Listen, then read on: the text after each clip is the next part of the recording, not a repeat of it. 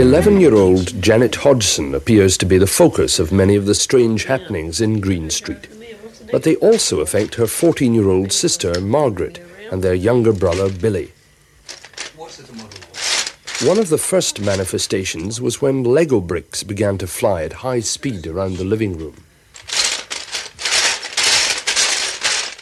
How does it feel to be haunted by a poltergeist? It's not haunted. Shut up. Why isn't it haunted? I don't know. Does it frighten you, the things that happen here? Oh, well, it did first, but now I've got more used to it. And you learn to accept the things that happen. It's slung covered it, Mum. Might eat it, Mum. Slung a bookshelf at Margaret. Have you tried telling it to go away? Yes, many times. No, nothing. And what does it reply? No, it won't. It'll stay another 6-7 years. Welcome to the Conspiracy Therapy Podcast with Ryan, Larry, Springhill, Josh, and the Illumimami herself, Miss April. And on today's episode, a spooky episode, ladies and germs and gentlemen, and in-betweens. And viruses. And amoebas. It is the Enfield Poltergeist.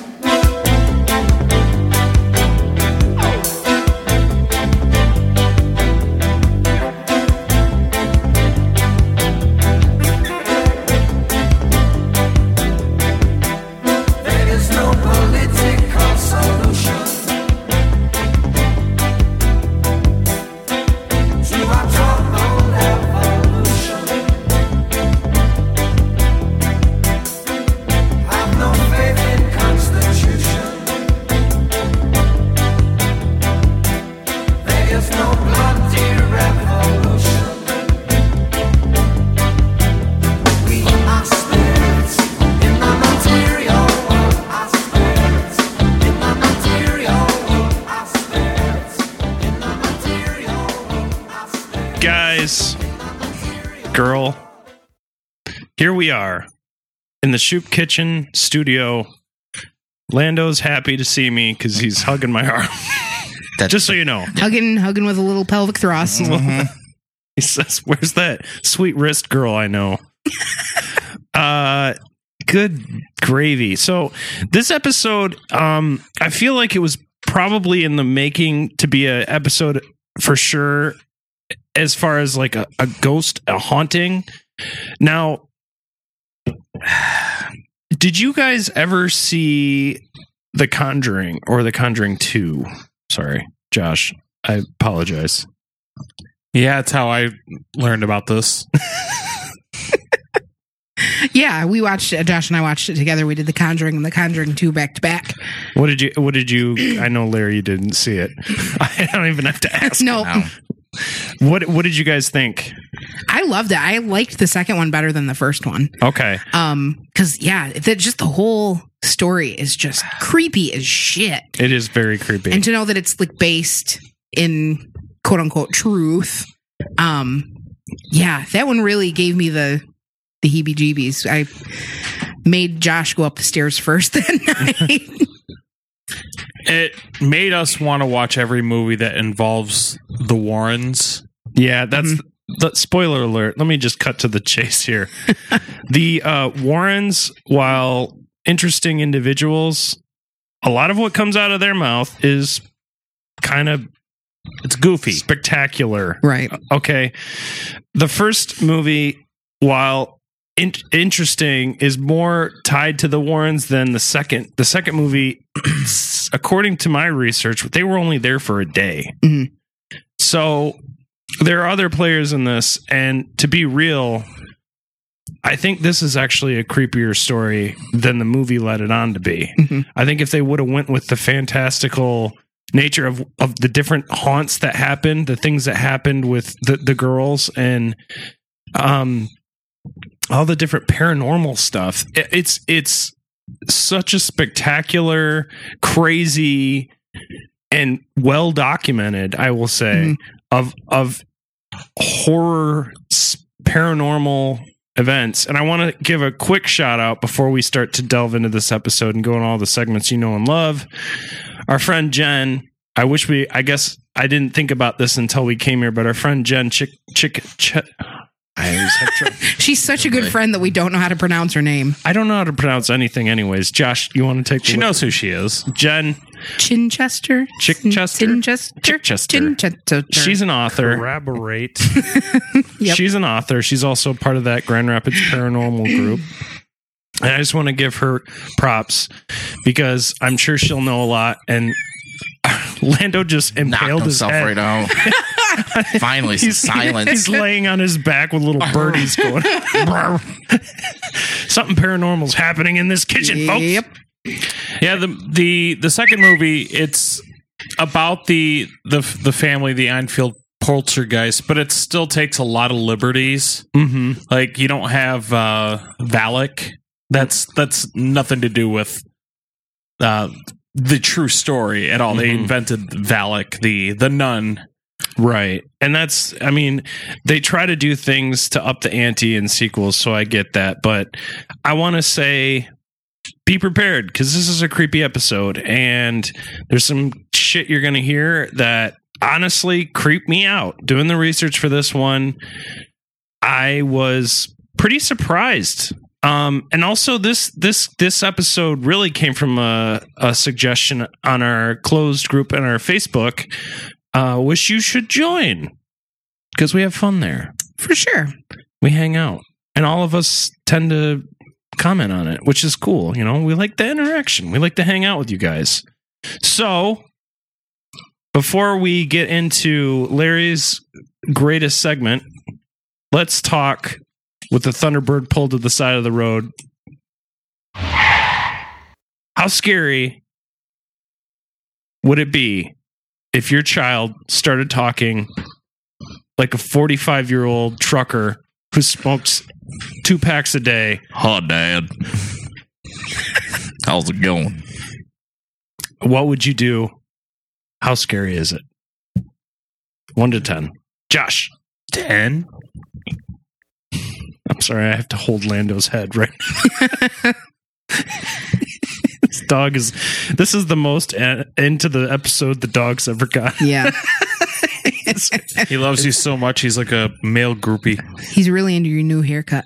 Oh. It does look good. It does. Very Thanks. handsome. You even After I made fun of your hair last episode. you look a little scruffy. Why don't you get a haircut? And then Okay. I listened to the episode and I'm like, fine, Larry.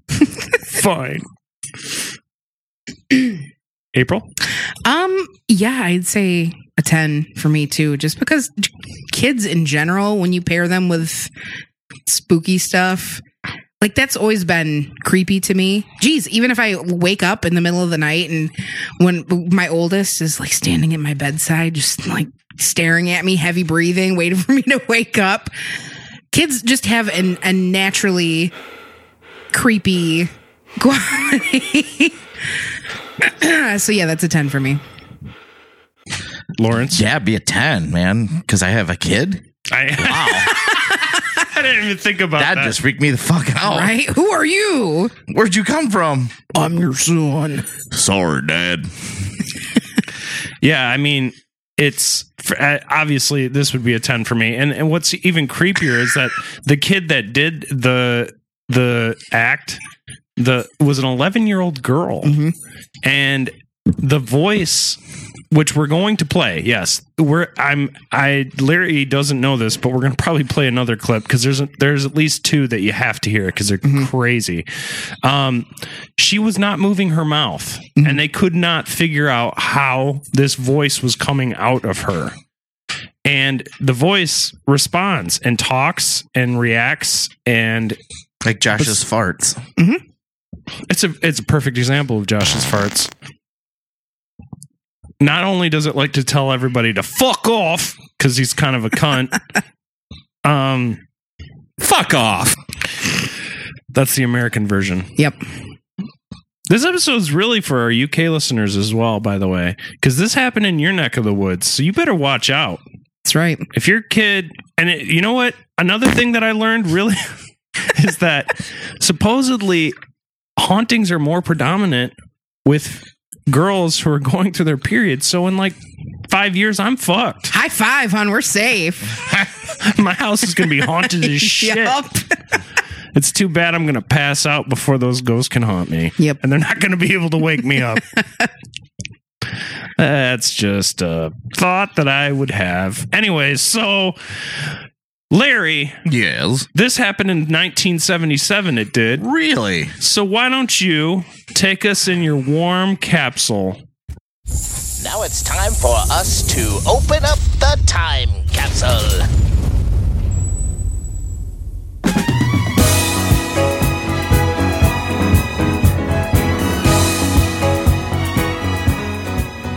As per usual, we start out the time capsule with Music! January 20th. Jimmy Buffett's Changes in Attitudes is released, featuring the biggest single of his career, Margaritaville, ushering in old men wearing Hawaiian shirts wide open with their fat bellies hanging out. True story. Jimmy Buffett is Marty, the co-host of the EFUS's least favorite musical artist. Someone should tell those old fat guys it's Buffett. It's Buffett, not buffet. I sure do love that Jimmy Buffett and his song about drinking all day. Yep, favorite place to hear buffet is at the Golden Corral. They got a chocolate fondue, they do. I dip my face if I could. Burn my flesh off, but whatever. Totally worth it. Worth it. January 26th, Patti Smith falls off the stage while opening for Bob Seger in Tampa, Florida, and is rushed to the hospital for 22 stitches to close her cracked open head. Jeez. And she's got to stop doing backflips, I guess. Right? February 14th, the B-52s give their first public performance at a party in Athens, Georgia. Rock Lobster. April 26th, New York's Disco Studio 54 opens. And all the blow that comes out of that place. Yeah. May 29th, Elvis Presley walks off stage in the middle of a concert in Baltimore, Maryland. The first time in his 23-year career where he had done so. After receiving medical treatment, he reappeared on stage 30 minutes later. On June. You could just hand him a loaf of bread with peanut butter and bacon in it. Thank you very much. June 26th, Elvis Presley sings his final concert. Really? At Market Square Arena, Indianapolis, Indiana. That sucks. July 26th, Led Zeppelin cancels the last 7 dates on their American tour after lead singer Robert Plant learns that his 6-year-old son, Carrick, has died of a respiratory virus. Wow. That's terrible. August 16th, Elvis Presley is found dead at his home in Graceland, Memphis, Tennessee. 77. Not a great year for Presley. No. August 17th, FTD, that's Florist Trans World Delivery, reported that in one day, the number of orders for flowers to be delivered to Graceland for the funeral of Elvis Presley has surpassed the number for any other event in the company's history. That's Valentine's Day, Mother's Day, you name it. Wow. August 20th, NASA's unmanned probe Voyager 2 was launched carrying a golden record containing sounds and images representing life and culture on Earth, similar to the time capsule, including the first movements of Bach's Brandenburg Concerto and Beethoven's Fifth Symphony. August 20th as well, the funeral of Elvis Presley occurs and was televised on NBC, ABC, and CBS, preempting Saturday morning cartoons. So you're a kid. You got your frosted sugar. You're all set up. Sugar bob-ombs, and you sit down in front of the TV to watch Smurfs. Dead fat old guy. Yeah. But it was obviously faked. See our Elvis episode. Hey, you gonna eat them Sugar Smikes? Hey, kid. Watch out, man. August 29th, Billy Joel's The Stranger is released, containing Moving Out, Just the Way You Are, and Only the Good Die Young. That's a great album. I think it's like one of the best songs ever is on that record, but I can't think of the name of it. It's like an Italian restaurant. Yep. That's a great song. It's like a weirdly, it's a pop song meets a prog rock song with a great story that goes through the whole thing. Amazing. Like, top to bottom, great songwriter, lyricist, everything. Fantastic. Even the songs that aren't necessarily singles on that album are phenomenal. Billy Joel's the best. October 9th, Aerosmith cancels several tour dates after Joe Perry and Steven Tyler are injured by an M80 explosive thrown on stage. Guess where? Philadelphia Spectrum, burning Tyler's left cornea and cutting Perry's left hand. In Philadelphia, they call it a Tuesday. Philadelphia booed Santa Claus at a Eagles game and hit him with ice balls. That's how awful Sounds about right. Philadelphia is. October 20th, a plane carrying Lynyrd Skynyrd crashes in a forest in Mississippi, killing songwriter and vocalist Ronnie Van Zant, guitarist Steve Gaines, background vocalist Cassie Gaines, and assistant road manager Dean Kilpatrick, and seriously injuring many of the remaining band members. And there's the drummer. I can't remember his name offhand. He told a story on the Howard Stern show how he walked for help with a broken leg, got onto the property of a farm, waved at a kid who then shot him in the shoulder with a shotgun. Oh, God. Get out of here! Because they thought he was the long-haired hippie was coming to murder him. He was just looking for help. geez. It's Charles Manson. October 28th, British rock band Queen releases the album News of the World. November 30th, Bing Crosby's final Christmas television special containing one of the most notable segments, and this song is amazing. These songs are amazing. When David Bowie joins in for Peace on Earth and Little Drummer Boy. Mm-hmm. December 14th, Saturday Night Fever appears in theaters, igniting a new popularity for disco music, pushing it to the forefront of American pop culture. Oh, John Tra. Births make you feel old. Michelle Stevenson of the Stevenson of the Spice Girls. I'm not sure which flavor she is. I'm going to go with Baby if I had to Yep. guess. Joey Fatone on January 28th. Lead singer, NSYNC, or American singer, NSYNC. February 2nd, Shakira was born. February 3rd, Daddy Yankee. Shakira always sounds like she's got a booger in her throat to me. Oh, baby, when you talk like that, I gotta get this thing on my throat.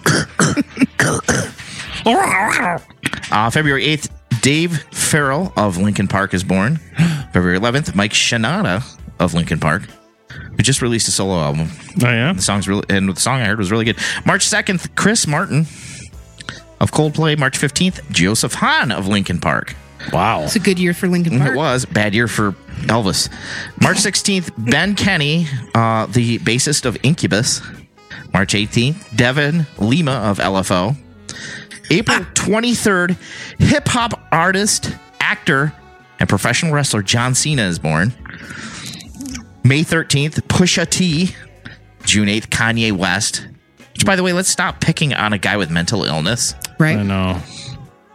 June 23rd. He's just trying to scoopity poop, man. He's not helping his own case. March 23rd, Jason Mraz. July 15th, Ray Toro of My Chemical Romance. July 28th, Kobe Dick of Papa Roach. Sounds like a good year for new metal. It is. Very good year. July 29th, Danger Mouse of Gnarls Barkley. He's the producer and DJ. September 11th, Ludacris, who I've seen multiple times at concert. Amazing showman. Great concerts. September 12th, Both Chains. That's 2 Chains is born. Ooh. September 13th, Fiona Apple. Love her. October 1st, Owen Biddle. He is the guitarist of The Roots. I know Ryan is getting into the 90s hip-hop. Check out The Roots. Oh, yeah. They're amazing. October 12th, Young Jeezy. Now middle-aged Jeezy.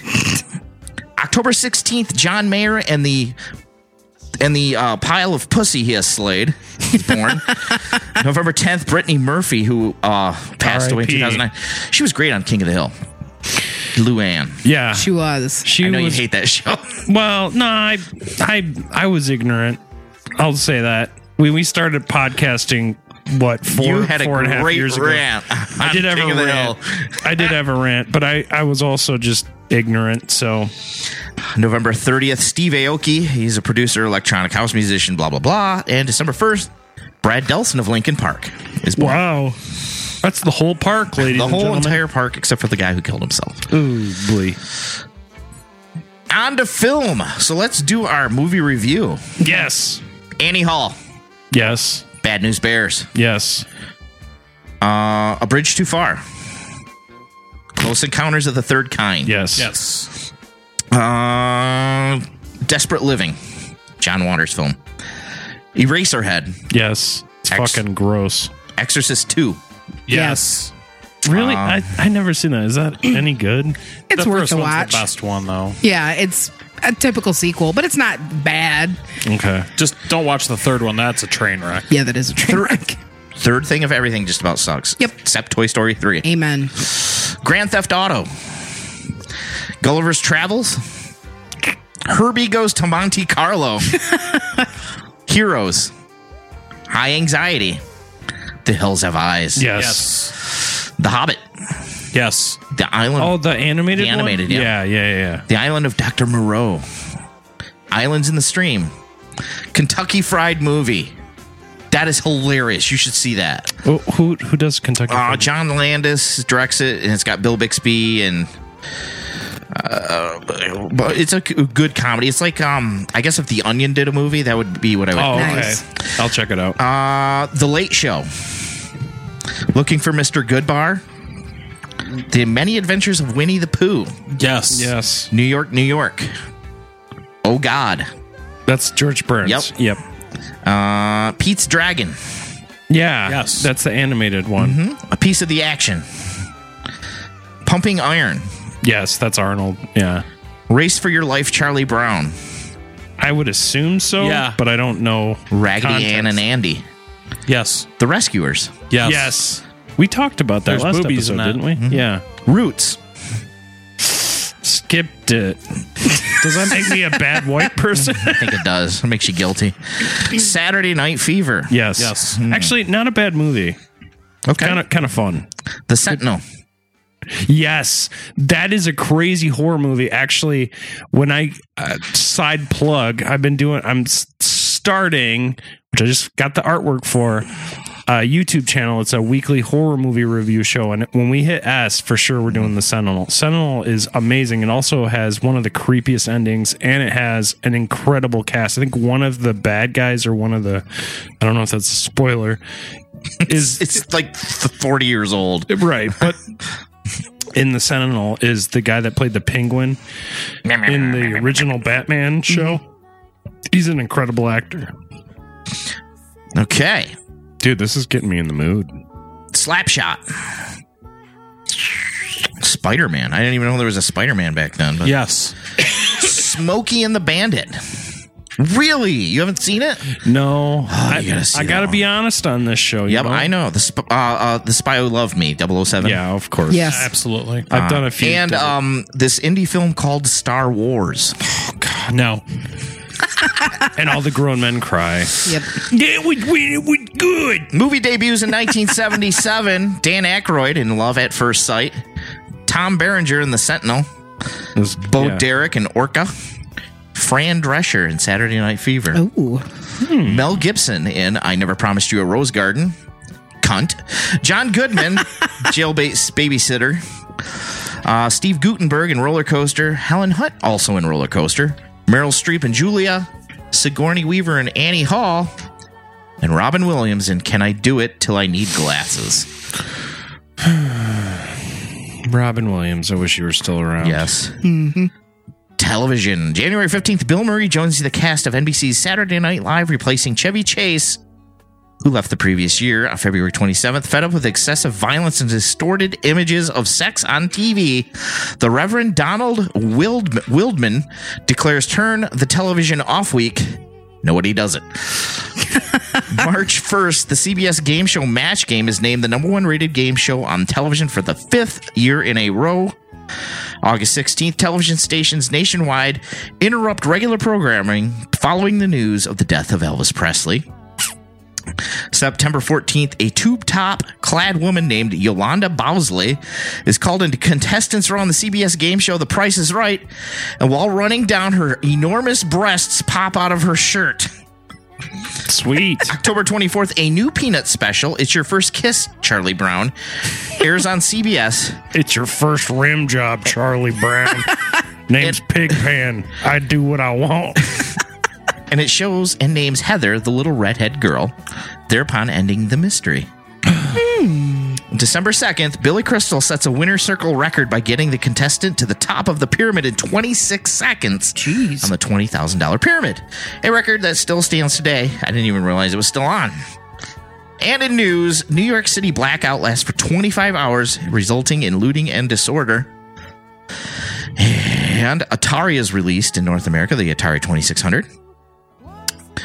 The Commodore PET computer is released, which is a personal computer. It is the first personal computer to be sold. And the Apple II computer comes out.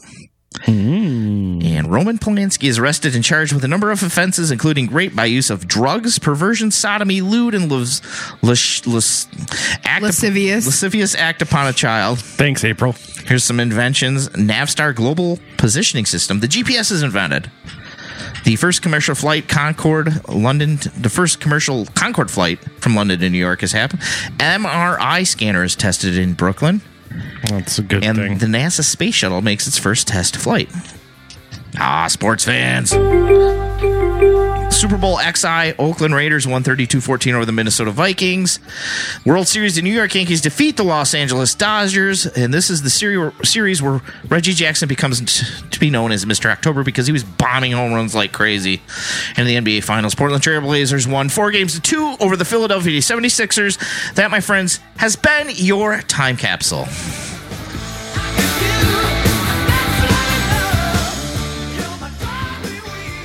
So we're in 1977. I was 1 year old. 1 year old. I didn't 1 pluralize. year? I pluralized the year. Oz was 1 year old. Yes, I was. Lawrence, are you ready for this? I am. Because I have, oh boy, I have a lot to say. Now we talked about the we kind of skimmed the fact. We know this is a story about a family. Now, the family was on welfare and living in a house all their own. The mother had been divorced, and the dad was showing up, and he was, to his credit, dropping off the child support to Could be my life story so far. Which is a life I know all too well, but this guy doesn't really factor into it. So, in 1977, a house in the North London suburb of Enfield was the scene of violent disturbances of apparently paranormal origin. Now, when you search this on Google, you're going to find 10 sites that talk about this, and then 5 that probably are disputing whether it's real or not. I don't want to get into my verdict now, but I think that says a lot about the community we live in as a whole, because this is instantly fantastic as far as like what actually happened. So we're going to get into the beginnings. Now, I think this house is Sounds like haunted. the house is haunted. No, don't have to worry about it. It's just my 8-year-old stomping around upstairs while the other is trying to sleep. So the occurrences were similar to those reported in other cases of the poltergeist type. Knockings and other noises with no apparent cause. Now, this happened on August 30th, the first moment that this but it had this way of, they talk about this too, how the sound was it was like a reverse. So you hear the noise of it, almost like the noise of the knock is first, and then the noise of like the hitting is after. Mm-hmm. If that makes sense.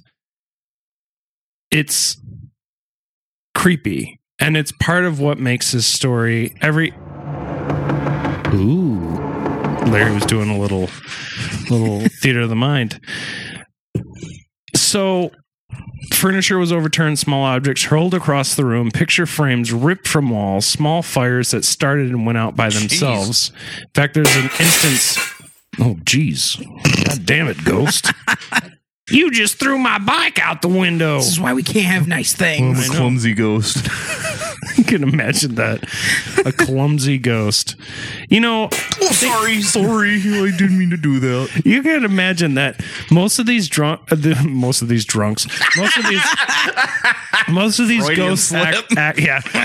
ghosts act like sailors or drunks, basically. They're just like, no, this goes over there. It was the ghost of the FBI agent that accidentally shot Kennedy. Oh, sorry, I just knocked over that plant. No one liked that plant. No one likes these Legos. And that's a big deal too, is that you see a lot of that happening where it's just like, really, dude? Like, why you gotta bend spoons or knives and throw fucking shit across the room? You're kind of a belligerent asshole, ghosts. Like, why can't ghosts make you dinner? Can you imagine if there was one ghost who was like, hey, I know you had a bad day, and I live here too, and I can't eat, but I could at least turn the stove on and get like the water boiling so you could throw some noodles in there or something. No, I'm going to be a cunt and throw shit around the room. I'm a shithead ghost. Oops. Sorry. I just threw your bird out the window. Well, not that anyone would want to have birds. Birds are stupid. If you guys could each have one thing that a poltergeist or a ghost could do for you, a thing that you would like, what would it be? Fillet me. Like in Ghostbusters. Hey, single dad truth. I don't know if it's your answer that startled me or like the half a second that just came out. Well, he was had that saying one it. locked and He was loaded. saying it, and I just pictured Dan Aykroyd going cross-eyed in Ghostbusters. No, I wouldn't say that. If I could have a ghost do anything, it would maybe start my car on a winter morning. Oh yeah, brush your car off. Yeah. Get out there, asshole. If you live here for fucking free, it's not like you're giving me ghost money, which I can't fucking use. Are you going to go get me beer and bring it back? That'd be great. How about you, April? I would want a ghost that did laundry. Oh, Like okay. did a load of laundry every day, and not just like throw it in the wash. You throw it in the wash, and you throw it in the dryer, and you fold it, and then you put it away. Like the full cycle of laundry. I swear to God, there's probably at least 10 moms who are listening to this. My wife just broke her neck, bobbing her head up and down. Yep, pretty much. That is such a solid truth, Yep. Larry. What? It's touching the basket. Oh my God. Oh, you got a snort out of me. Oh God! If I could have a ghost do one thing for me, I think I would have it be my personal chef. Yeah. Yeah. Just make me good, healthy dinners. I'm shocked. What? I'm surprised he didn't say edit these podcasts. No, that I enjoy doing. He would have more time to enjoy editing the Yes. podcast if he didn't have to make his own dinner. Josh. Anal. Why would you want to get? Why would you want to get fucked in the ass, Josh? Oh, That's my so God. weird. Because It doesn't hurt it. every time. It doesn't hurt as much when it's ghost wiener. In the anus. In the butt. Butt sex. Was it you? I feel like it was you when we brought up ghosts the last time, and you were like, "Why do they wear clothes? They go to the other." Yeah. Why? There's ghost clothes. Yeah, they shop at clothes Ghost Gap. It's a thing. Now, are these your favorite clothes, or are these the clothes you died in? It's interesting because if you died like in a horrible thing, like a fire, you're kind You of have no clothes. You have no clothes. Or if you died because you got sodomized by a gorilla, I'm assuming which is that's a horrible way to butt. die. You just be walking around, shit's falling out of your butt. Ghost shit.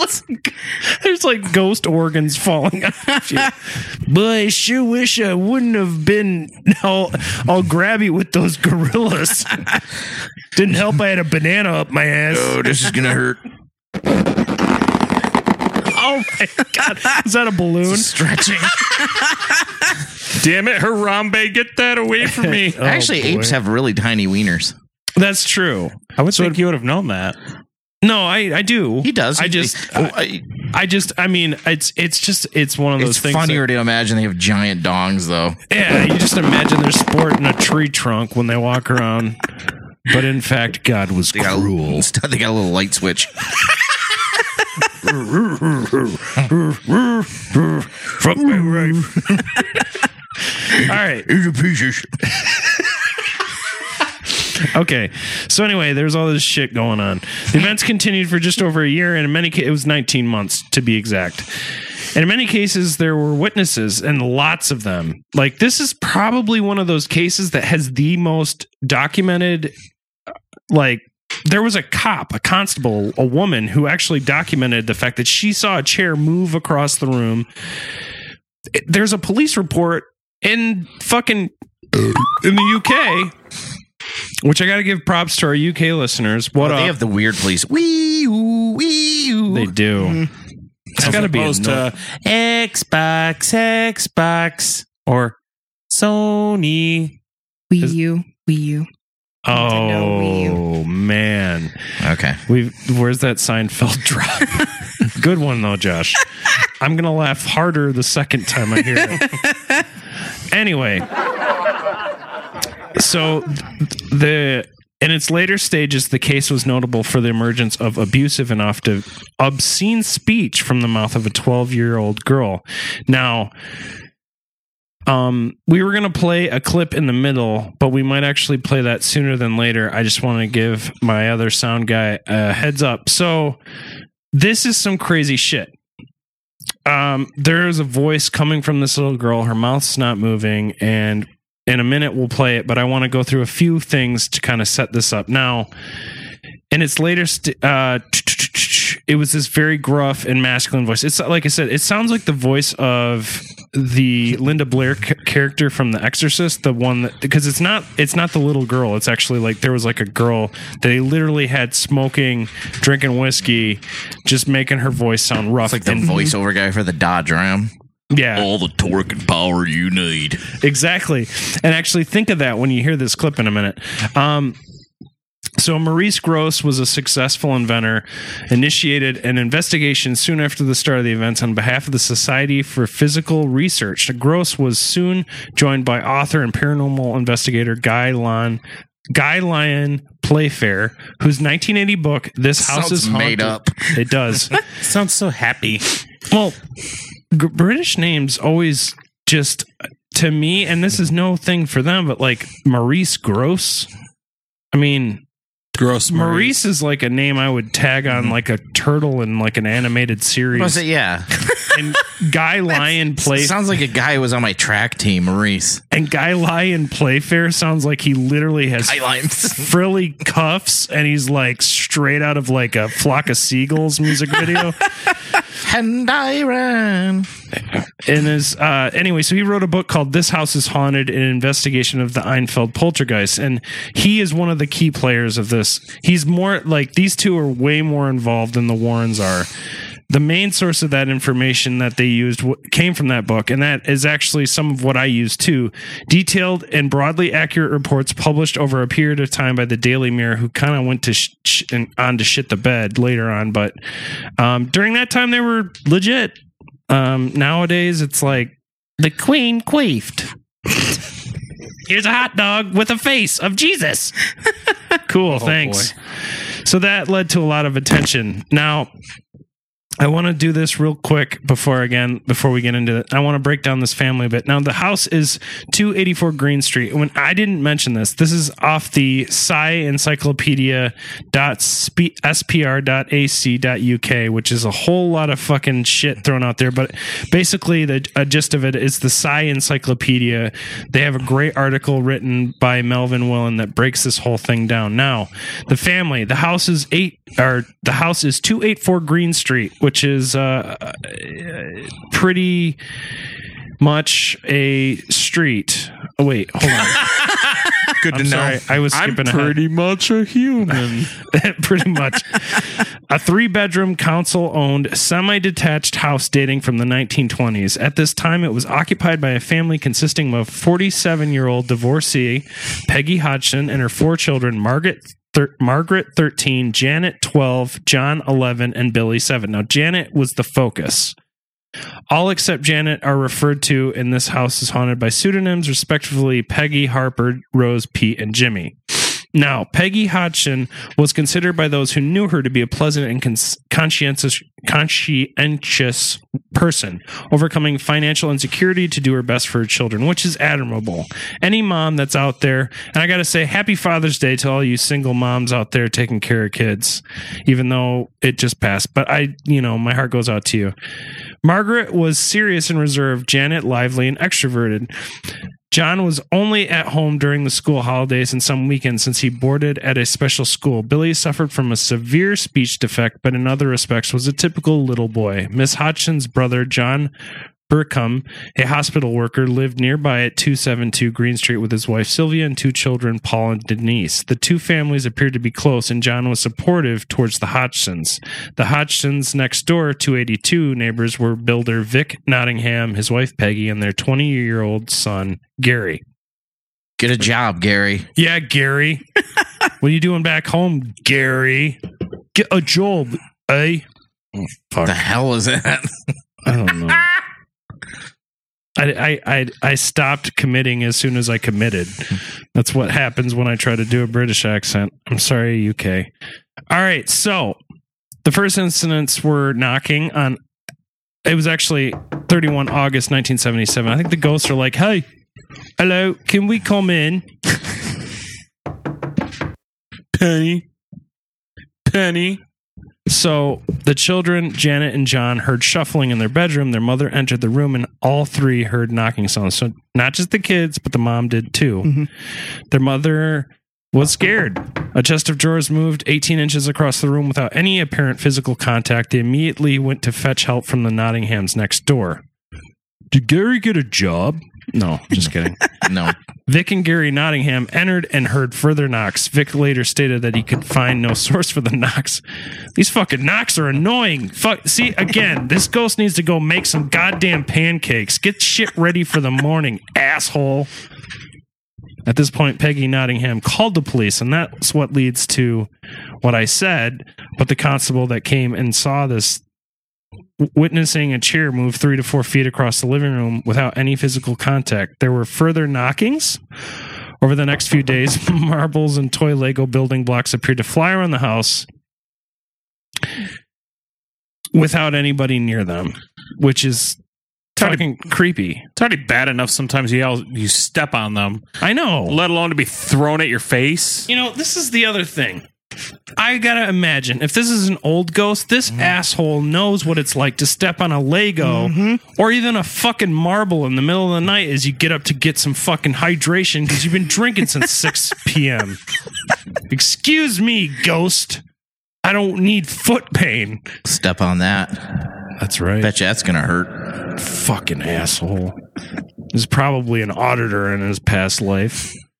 So the Legos flew, the marbles flew, and in fact, a lot of this was witnessed by the family and the Nottinghams. There followed visits by council officials, clergymen, which kind of leads into like the exorcist comparison, because they eventually were like, fuck, what if this is a demon or something? I mean, who knows what it is? Why is this happening? But none of this deterred the phenomena, which continued unabated. On 4 September, Miss Nottingham phoned the Daily Mirror in the hope it would put her in touch with someone who could help. Reporter Douglas Bentz and photographer Graham Morris visited the house. Both men. So we're batting 100 here. Everybody who witnesses things, sees flying objects, and the photographer actually was hit in the head by a Lego, traveling at speed. That was big Lego. This fucking Lego. No, but this is what's crazy. Jesus, must have been one of those mega blocks. It was a Duplo. It's a Duplo right to the. This is what's crazy. That shit bruised him. Oh, really? Yeah, a fucking Lego. I've never thrown a Lego that hard in my life. I've fucking tried to put like Millennium Falcons and fucking AT-ATs together, so I know what it's like when you're like, I can't find the fucking piece, and you kick the shit out of your Legos. But to throw it that hard, I mean, this is a fucking asshole ghost. He threw it at ludicrous speed. Yeah, I think it was fucking the ghost of Nolan Ryan, eh? Fucking 90s baseball. Nice baseball reference. My baseball references end at 92. All your sports references. I was like, Larry Bird, Joe Montana, Nolan Ryan. yep. Hey, you guys see that Barry Sanders guy? He's pretty He can really fast. run. Special. He was great. That's what this ghosts were like. Hello, Plexus salesman. So you don't want my plexus? I'm gonna throw a Lego fast. Fucking asshole. Anyway, now I know I told you to cue that up, but I wanna do a quick clip right now, and this is what you're about to hear is taken from Maurice Grosse and Guy Playfair when they moved into kind of examining this. This is one of the earlier clips of the daughter being inhabited by this creature. Her mouth isn't moving. This and is like voice- real footage. Yes. This is real. This is what you hear the ghost say. Let me hear you say my name. Come on, let me hear you say my name.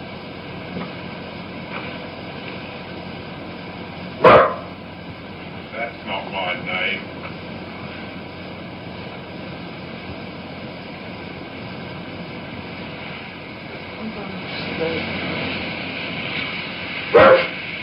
Come on, my name's Morris. Let me hear you say it.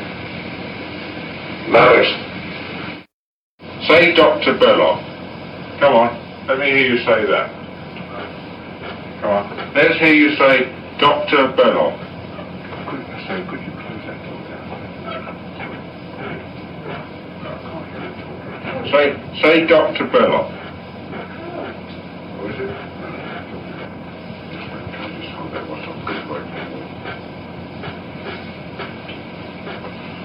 Now, if you squeak the bed, I can't hear you talking. Now, say Dr. Belloc. Come on. Come on, say it for me, Dr. Belloc. Dr. Belloc. Oh boy. Well, my asshole is clamped shut. Thanks, Ghost, who throws Legos fast. Hey, Doctor. Oh God, he's here. I was wondering where you were. We got a live interview with the ghost from the end film. Yeah, my name is Nancy, or whatever my name is. I wasn't paying attention. It's okay. You can be Nancy. Just waiting for a blank space to say something. It's just that, we don't accept gender nowadays. We do accept gender. We don't care what you are, though. I guess. Is that the thing? Who fucking knows? I can't keep track of this shit. Ghost, what do you think? I know, I give up too. I'm not sure if I'm supposed to fight it when someone goes to the bathroom anymore. You see a cross-dressing turtle walk into the bathroom, you're just like, hey, wait. Oh, fuck. I can't be. That's not PC, I guess. My name is Clarence. A fucking talking turtle? Really, my name is Nancy. I really got to drain the weasel. Okay. Well, Point me to the ladies' room, please. all right. Here's a moist towelette for your chin. Moist. Good. Moist. Everybody can use a moist towelette. Especially after eating chicken wings. Yeah. Love me some chicken wings. What do you guys like on your chicken wings? Just plain? Spicy garlic. Mm-hmm. Blue cheese. Mm-hmm. I usually like hot wings, not as hot as The blazing. Blazing no. from B-Dubs, but I do like hot wings and doing a like buttermilk ranch. Cool. Yeah. I'm not a big wing person. No. I prefer boneless. But yeah, nice buffalo sauce. I would say I'm with Larry on the spicy garlic. Yeah. Garlic always makes things taste just so much It does. better. It's true. And it's not like butter or like something super fattening. It's just got a good tang to it. All right, continuing on. Maurice Grosse and Guy Playfair. In early September, the Daily Mirror's fellows contacted the Society for Physical Research and spoke to the secretary, Eleanor O'Keefe. O'Keefe got in touch with Maurice Grosse, who had recently joined the organization, and declared his willingness to act as an investigator if any interesting cases should arise. Grosse was a successful inventor, responsible among many innovations for the rotating advertising billboard. Oh, great. Thanks for making me want to eat McDonald's. His interest in paranormal phenomena had been awakened by a series of meaningful coincidences that followed the death of his daughter, Janet. Interesting, same name. In August of 76 of head injuries sustained during a motorcycle accident. It wasn't due to a Lego? No. Which, yeah, that's motorcycle. I kind of interested in how that happened. Gross visited the house on 5 September. He advised Ms. Hodgson to remain calm and recommended she take notes of any incidents. On 8 September, Gross and 3 Daily Mirror reporters witnessed a loud crash. Convinced that Hodgson's claims were genuine, Gross decided to take the case. During subsequent visits, he and others observed marbles that flew through the air and landed on the floor without rolling. So they would just dead stop. What?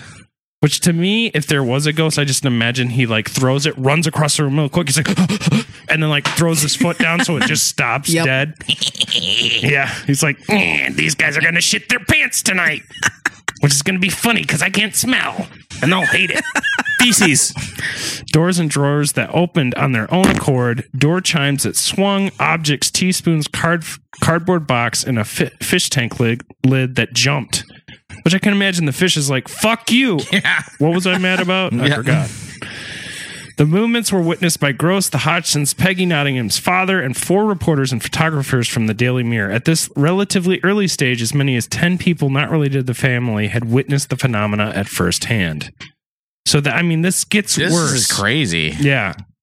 Because usually it's like usually it's one like or two people, and you assume they're bullshitters, but... Well, you heard the voice on that recording. It did sound like a dog bark, kind of like a shark?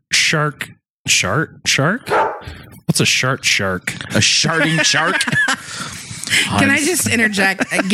Garrett had the greatest thing the other day. He told us, he goes, "Hey, April." I said, "What's up, kiddo?" He goes, "Do you know what diarrhea steam is?" I said, "No, I don't know what diarrhea steam is." He goes, "It's when you have diarrhea, but there's none left inside, but then you fart and it comes out and it smells like diarrhea, but it's just hot steam." Ladies and gentlemen, that is the kid of the Shoops. You thought these two were classy. Yep. We've never been so proud. Raising our kids right here in the Shoop house. Okay, so there's quite a bit of phenomena that surrounds this case, and I'm going to go through a list that this isn't a complete list either. This is like just some of the shit. And I saw an interview with Guy Playfair who was explaining, and this was like in 2012. His brother Guy Fieri. They're haunting in Flavortown. Caused by ghost peppers. That was good. So the incidents at Einfeld are among the most closely recorded in any poltergeist type case. Gross, Playfair, Miss Hodgson, and other eyewitnesses kept records of varying levels of detail. Tape recordings, mainly by Playfair and Gross, eventually totaled over 180 hours, which is why we're going to play another clip during the middle that I have saved. 180 hours. Yes. We don't even have that. We've done 100 and some episodes. Mm-hmm. I know, which is crazy to me because I feel like we've been doing That's this. That's a lot of Maxells. Yeah. So we got marbles and pieces of Lego that got seen traveling through the air at great speed, seemingly emanating from walls or windows. A teapot shook vigorously on a cabinet in the absence of any external vibration. Metal spoons bent, and the lid of a metal teapot was deformed. The shade of a bedside lamp tilted and then straightened. A toilet door opened and closed when nobody was nearby. Cardboard boxes and cushions were thrown by an unknown force. You better save that sound because there's some stuff coming soon. Boy. A slipper was thrown across the room by an unknown source. Probably my mom. A framed certificate was pulled off the wall. A bedroom carpet was pulled up at the edge to form an identical shape each time, an effect which Gross was unable to replicate. A settee was levitated and overturned in front of several witnesses.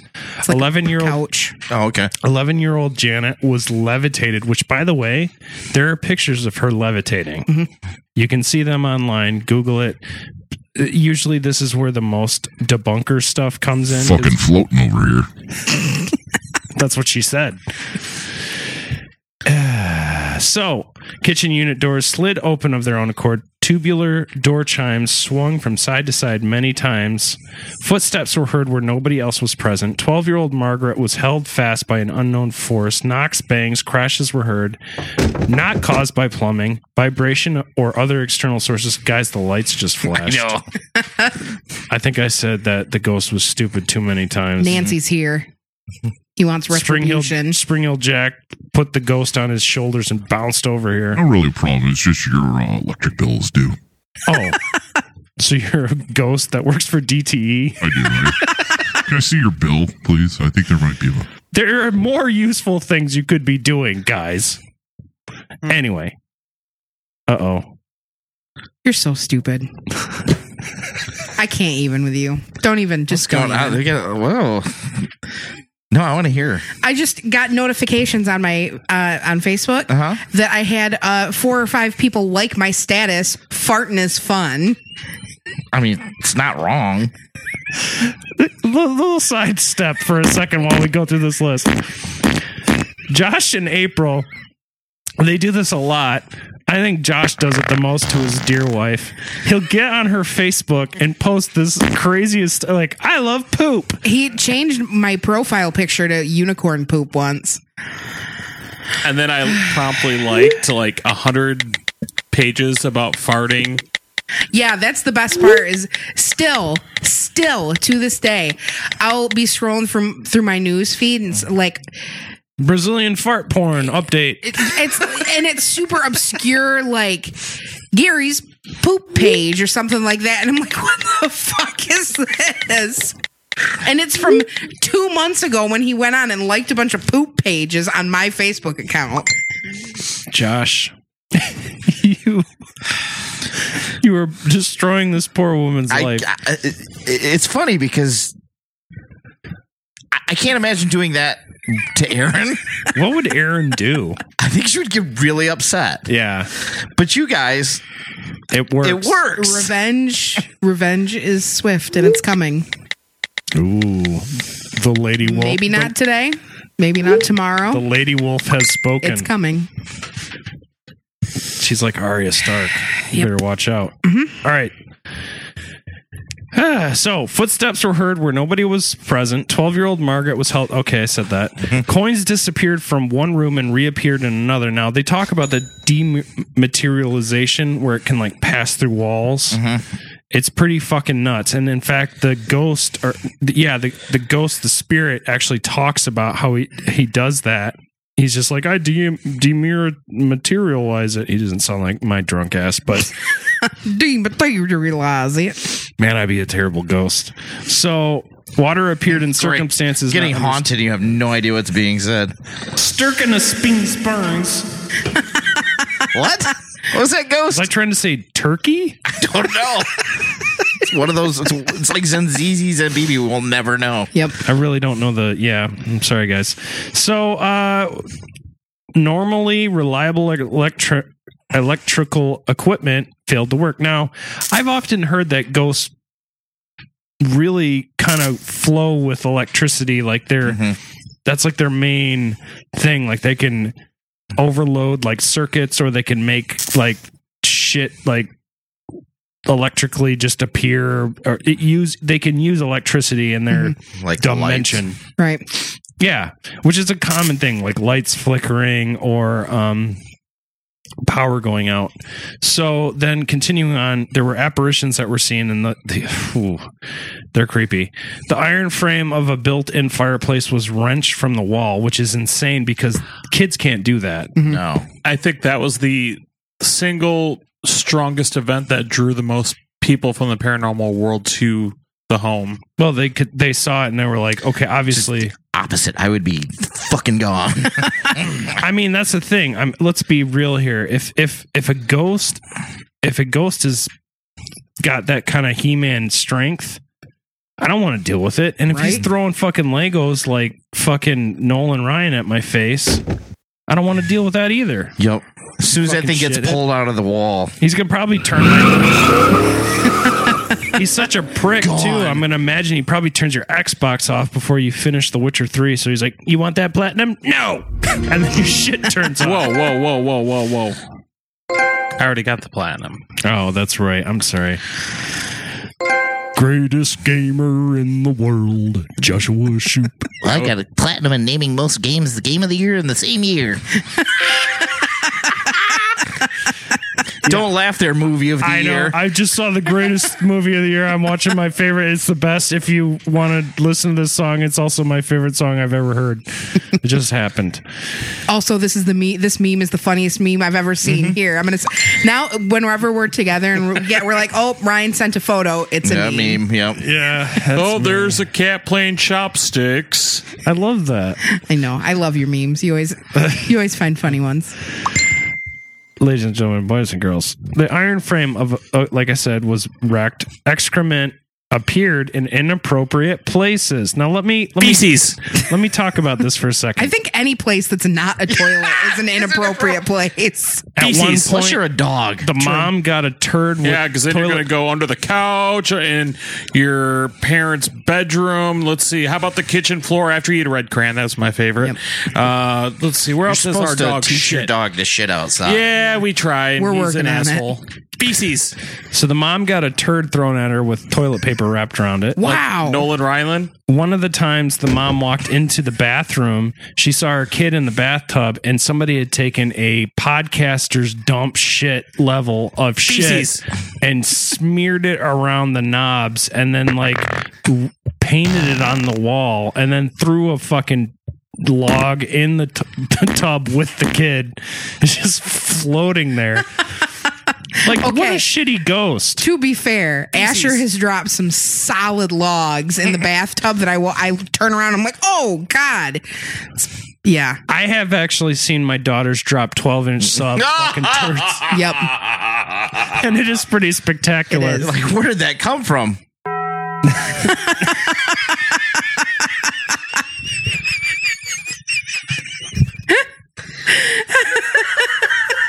Feces. That's a perfect sound cue.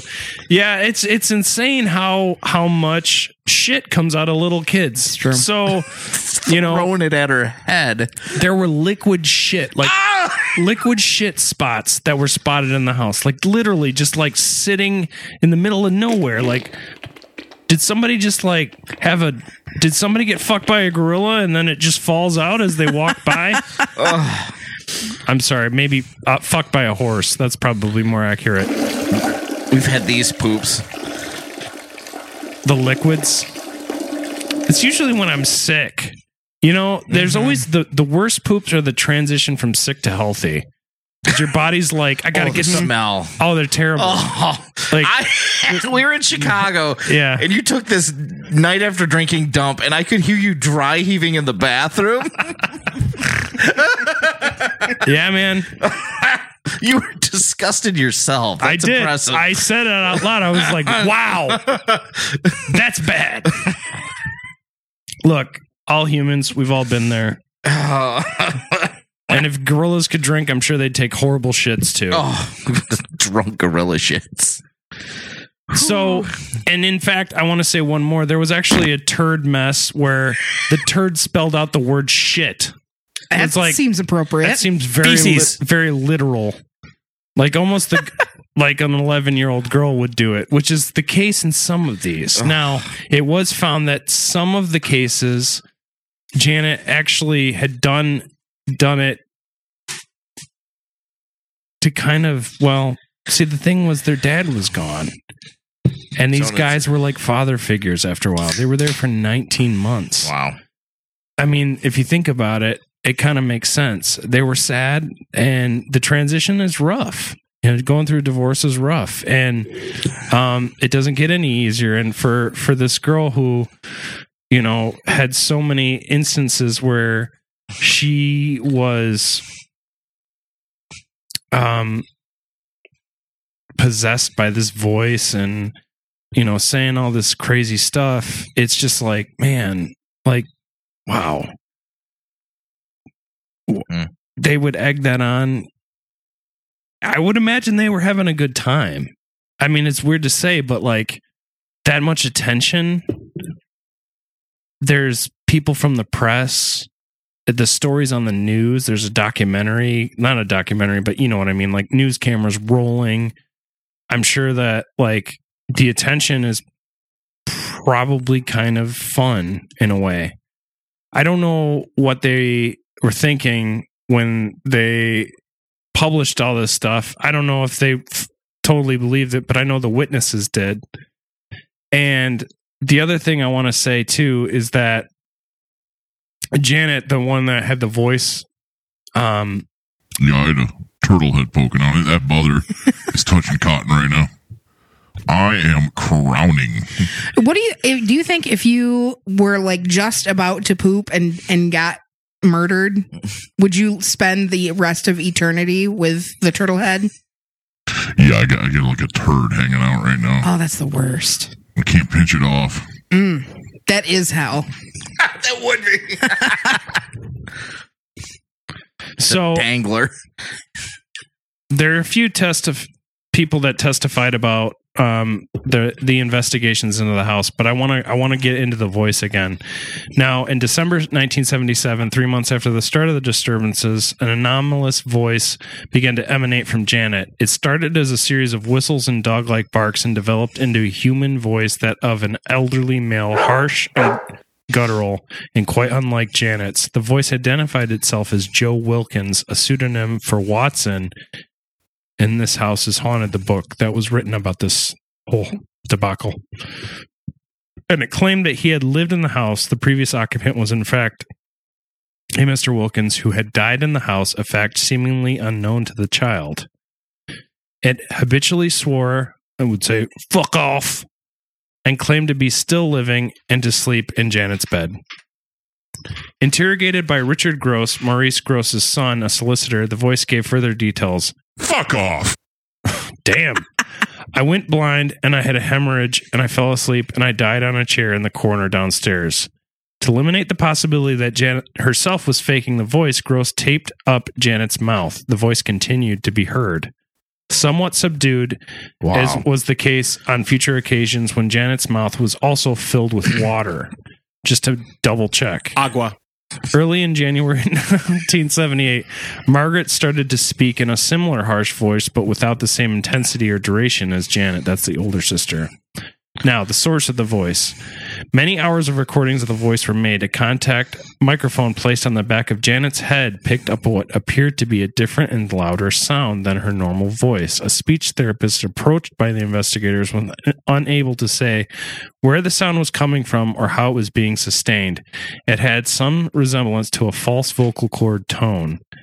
John Hasted, a physicist at London's Birkbeck College, carried out an experiment together with Adrian Forson, a phonetics expert at Good derail. A phonetics expert at University College London. Tests with a laryngeograph, Bananaroo, indicated an effect known as plica ventricularis, where muscle tension in the clitoris? In the throat can produce sounds independent of the vocal cords. This is a known thing, though. Muscle tension in the throat can produce sounds independent of the vocal cords, and when used with the diaphragm, which she did claim could actually make sound. However, Larry, is that your snore? Is that going to be the new snore thing? No, those are sounds created in the throat. However, there are known side effects in this condition, around 6 weeks of hoarseness and a sore throat. So even if she was doing that, she would technically have a sore throat, and she didn't. And her voice wasn't raspy when she talked normally. Ray Allen was a ventriloquist who felt that the voice was being produced via the diaphragm, but this was disputed by Gross and Playfair. Gross was so convinced of the paranormal origin of the fact that he offered £500 to a nominated charity if any child could replicate the voice under the terms he specified. Nobody took up the offer. He was further encouraged in his conviction that the voice had an unknown source when reading of similar historical cases from people suffering possession. For example, at the moment when the countenance alters, a more or less changed voice issues from the mouth of the person in the fit.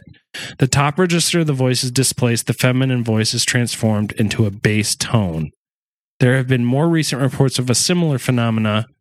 Creepy to hear, because I didn't know this. In 2012, Professor Richard E. Gallagher of the New York Medical College reported that a woman known as Julia would enter a trance and utter obscenities in voices completely different from her own. In 2014, police in Indiana, oh shit, that's close, and the U.S. investigated a case where the children of LaToya Ammons displayed what she took to be signs of demonic possession, such as speaking in unnaturally deep voices. With that, we're going to take a break. Tell me how you knocked that settee over. Come on, tell me how you knocked it over. By the bottom. You what? You got it what? Pulled it by the bottom. Yes. Underneath. Underneath it, yes. Yes. And what did you do? Then what did you do? Make Janet come in the room first. Why did you have to make Janet come in the room first? So she gets the blame. So she gets the blame? Yes. Could you do it if Margaret came in the room first? Might be able. Or if Mrs. Hodgson came in the room first, could you do it then? No, she's too old. She's too old. Could you do it if I came in the room first? No. Well, what's age got to do with it? What difference does it make how Take old? energy from young people, not old ones. Oh, you only take energy? Yes. Why can't you take energy from old people? I use it all in the day. Pardon? I use it all. Oh, old people use more energy during the day. And do young people store it up then? Yes. How do you take their energy?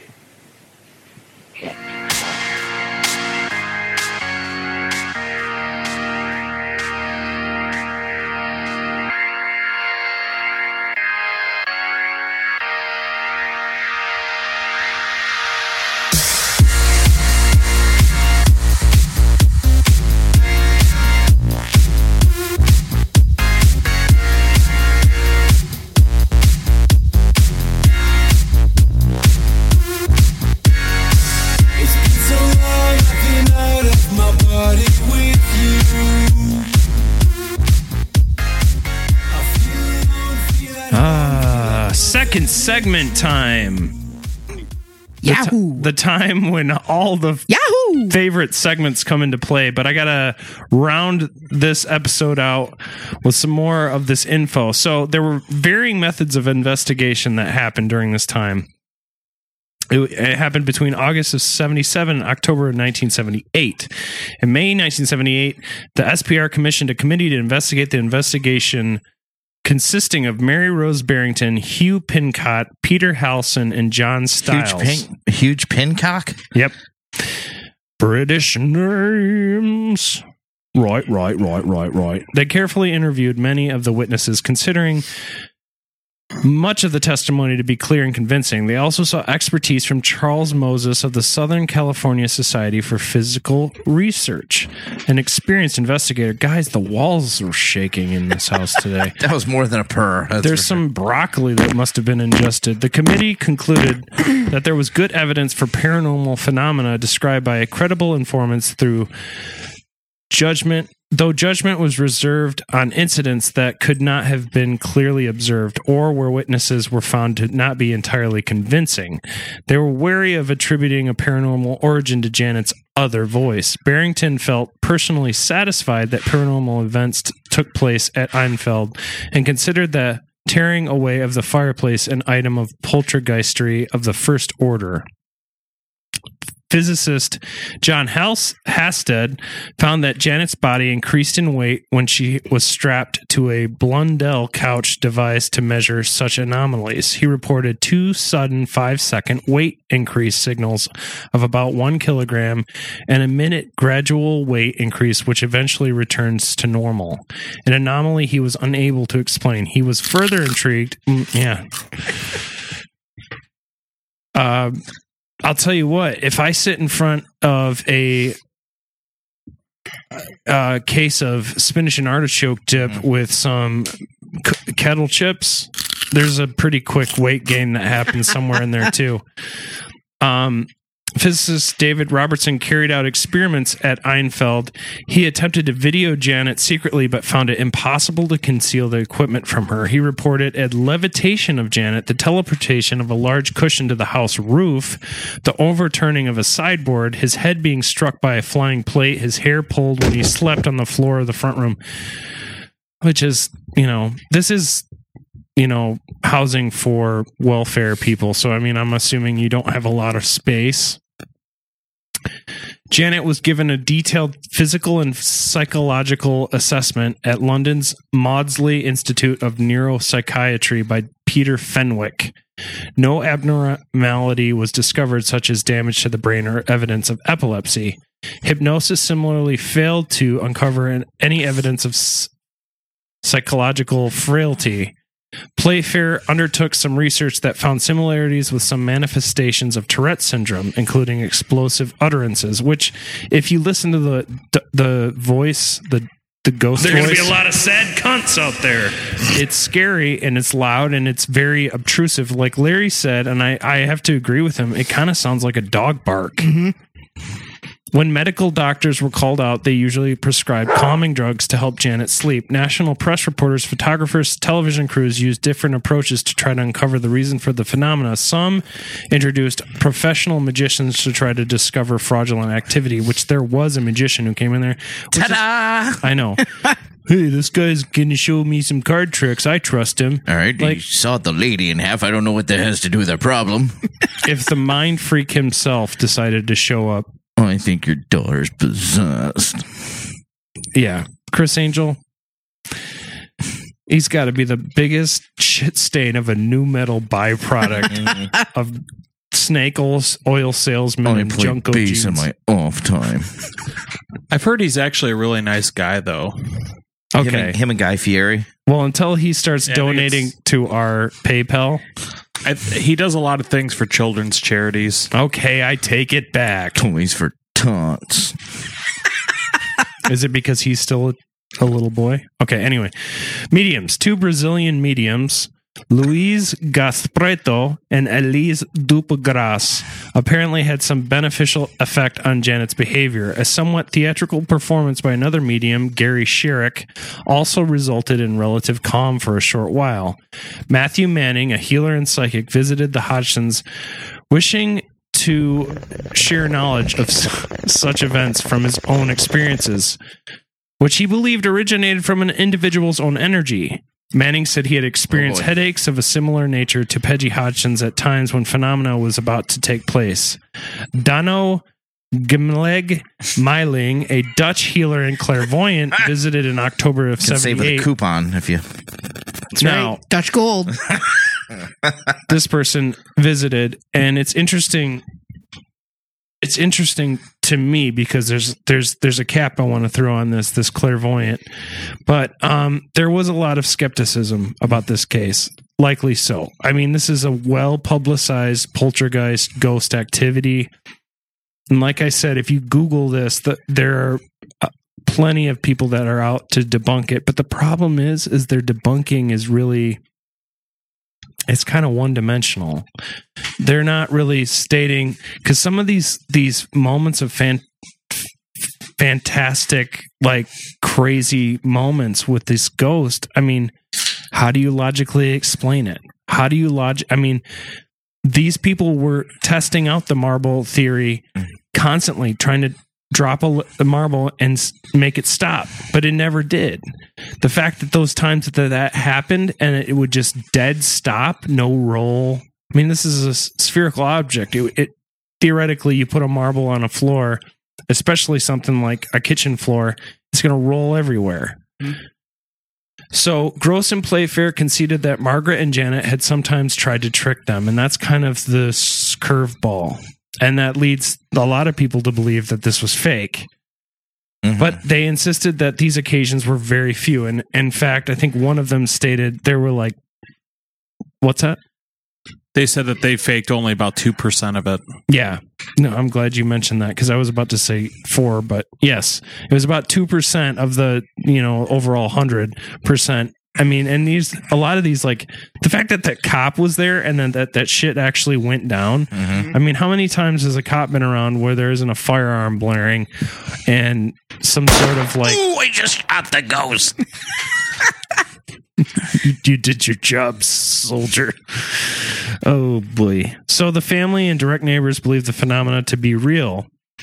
Those who knew Peggy Hodgson had no doubts about her personal integrity. However, some potentially credible witnesses disputed the veracity of the phenomena, often after just a few visits, and in some cases without visiting at all. Media coverage was typically trivial and sensationalist, with headlines such as "Terror for Family" and "Spook Riddle." Ghost hunters clash. Whoa. Nice. I tried to hold back. I couldn't. Ghost hunters clash over mystery of spook and of spoof kids. And Phantom Fred is a force to fear. It's kind of some alliteration. They're getting clever there. This House is Haunted was published in 1980, the book that the writer wrote about it. It was reviewed skeptically by Anita Gregory, a SPR member and investigator who had visited Einfeld with John Bailoff in December of 1977. The pair argued that the girls enjoyed play acting.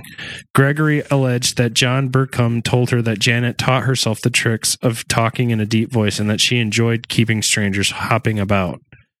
Gregory also stated that Peggy Nottingham had told her that what was going on now was pure nonsense, and it was kept going by the investigators. After rejoinders from Gross, Gregory repeated her suspicion regarding the paranormality of the girls' voices and her belief that Playfair's book was far too sketchy, unsystematic, imprecise, ambiguous, and confusing to be seen as a contribution to research. Melvin Harris, an author of debunking books, analyzed the photographs in This House is Haunted, concluding they showed the girls indulging in spirited hijinks and forcefully denying that they could be held to represent paranormal events. In reply, Playfair defended the photographs as follows, and in the most recent interview that I saw in 2012, none of these guys are saying that this is false. Wow. So even years and years and decades after this whole thing had happened, it was 35 years at that point, they didn't deny it. I mean, you'd think at some point they'd be like, "Gotcha," and then the lady would be a full-grown woman now, would just be like, "Burp, burp, burp, burp, burp. I can do this thing with my voice." Wow, that sounded like a great German Shepherd. Amazing. So, on the curtain twisting sequence, Harris suggests that the curtain had simply been hit by the bedclothes and knocked off the window ledge. He does not explain how the curtain then moves into the room, as it can plainly be seen in the first picture instead of towards the window as one might expect, nor does he explain how it moves to the right, the opposite direction to that of the bedclothes, and then twists into a tight spiral. Now, this picture is actually really creepy when you see the curtains. The pictures from this, I mean, whether they're real or not, if this is just a kid acting out, it's still creepy to me. Because then, you know, we still don't know a lot about mental illnesses in this country. And if that's the way it goes, it's creepy. It is still creepy. In a later response to Gregory, Gross defended himself against her criticisms and pointed out that she had conceded the case included some good evidence and testimony. So even the naysayers were like, well, there's still something to this. Gross and Playfair published further reflections some years later in 1988. Here they drew attention to the large number of written and spoken testimonies from witnesses. They described in detail the constant and anomalous problems that they and professionals had experienced with sound and video recording equipment when trying to capture evidence. They bewailed the lack of balance shown in some sections of the media, denouncing the many inaccuracies, distortions, half-truths, and blatant lies about the Enfield case that have found their way over the years into print or radio and TV programs. Professional skeptics continued to criticize it, but the overall consensus was something happened. Something really did. So a dispute did arise in 1992 in the BBC drama Ghostwatch, which was modeled on some aspects of the Enfield case. Playfair received a settlement out of court in 1998. Gross took court action against the comedian David Badial for giving his name to a character in his novel Time for Bed, a psychic investigator who runs away with a married woman. Badial paid out of court. The winnings went to charity, which is kind of a thing. These people didn't get money. This ruined their lives in some ways. And in fact, to see like modern day Janet in interviews, she looks tortured. She looks like she's been through hell. Mm-hmm. And if anything, that is the best evidence to me. Even if it's mental illness, they went through some shit in that house. Gross appeared in a French documentary, The Strange Odyssey, in 1995. He was interviewed by a Japanese film company in 1996, at which time Terry Wilkins, son of the former occupant of the Einfeld house and putative entity Bill Wilkins, confirmed that his father had died in the house many years early in the circumstances that Janet's voice had described.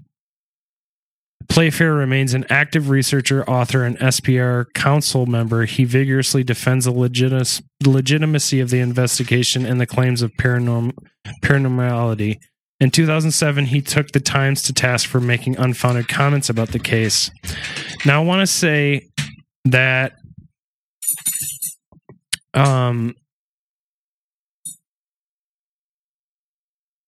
yes, Maurice Grosse was the father figure, right? He was the guy that came in, and he was inspired specifically by the fact that the ghost. Well, he wasn't inspired by the ghost. He was a skeptic, but he came into it with an open mind. His daughter had died, and we knew about that, like I had mentioned. When that clairvoyant came into the question, he asked the ghost if it was his daughter, Janet, that was doing this. And the ghost actually said it was 24 years old, which, according to the math, would have actually been the age of his daughter. Mm-hmm. And soon after that happened, the ghost activity stopped. Weird. Slowly, but faded away. So there's some people that believe that one of the ghosts in that house, one of the main ghosts, was his dead daughter. Which is interesting and kind of like, I don't know, kind of comforting in a way. Because I know we all have people we love, and eventually the people that we love do die. We all do. And it's interesting to think that, I don't know. If I saw my parents post them dying in a dream or even in reality as a ghost, I don't think I would be scared. I think I'd be shocked, but then I would be, my heart would wrench. Mm-hmm. And I think that in a way, kind of had a similar effect on this situation.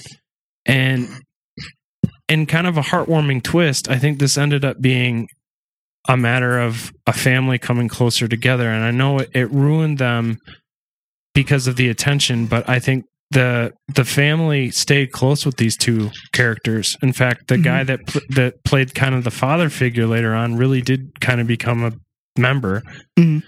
They stayed in touch, and to this day, none of them but Janet, the one with the voice, does any interviews. She's the only one. And it's a scary thing. It's an interesting case, and I don't want to spoil the verdicts again, but, something did happen. So let's get less serious and get down on some pop culture. It's time for the Pop Culture Minute with Josh. Sonic Boom!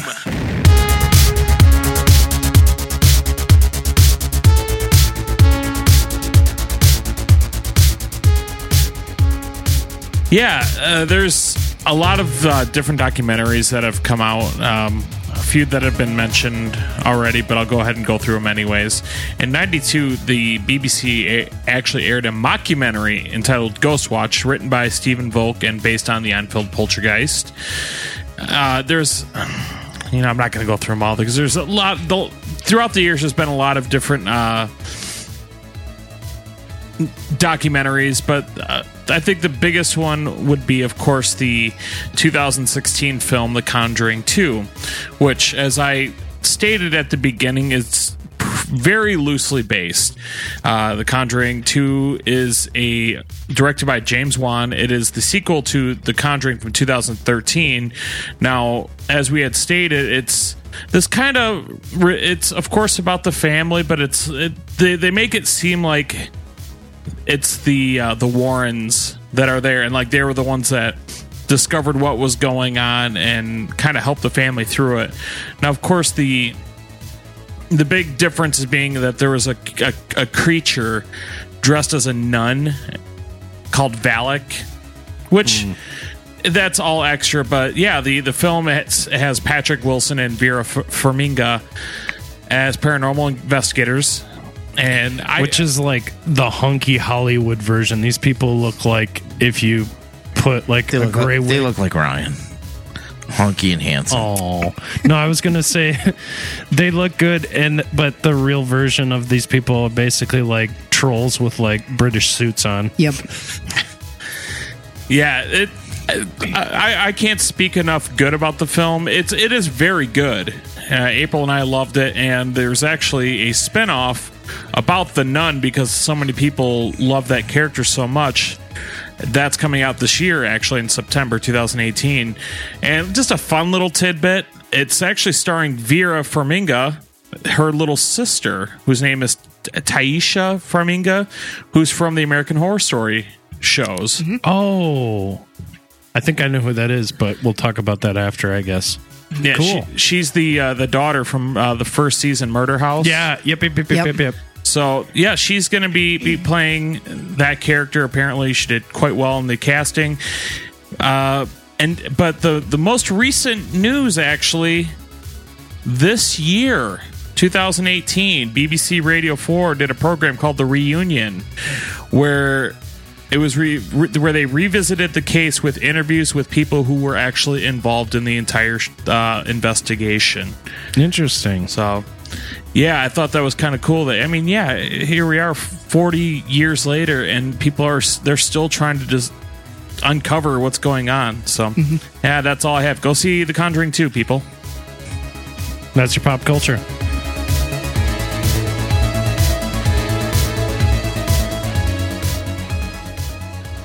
Well, Josh does his research, and he does it well. But I'm curious, what do the people on the interwebs have to say, and what are their internet answers or Yahoo?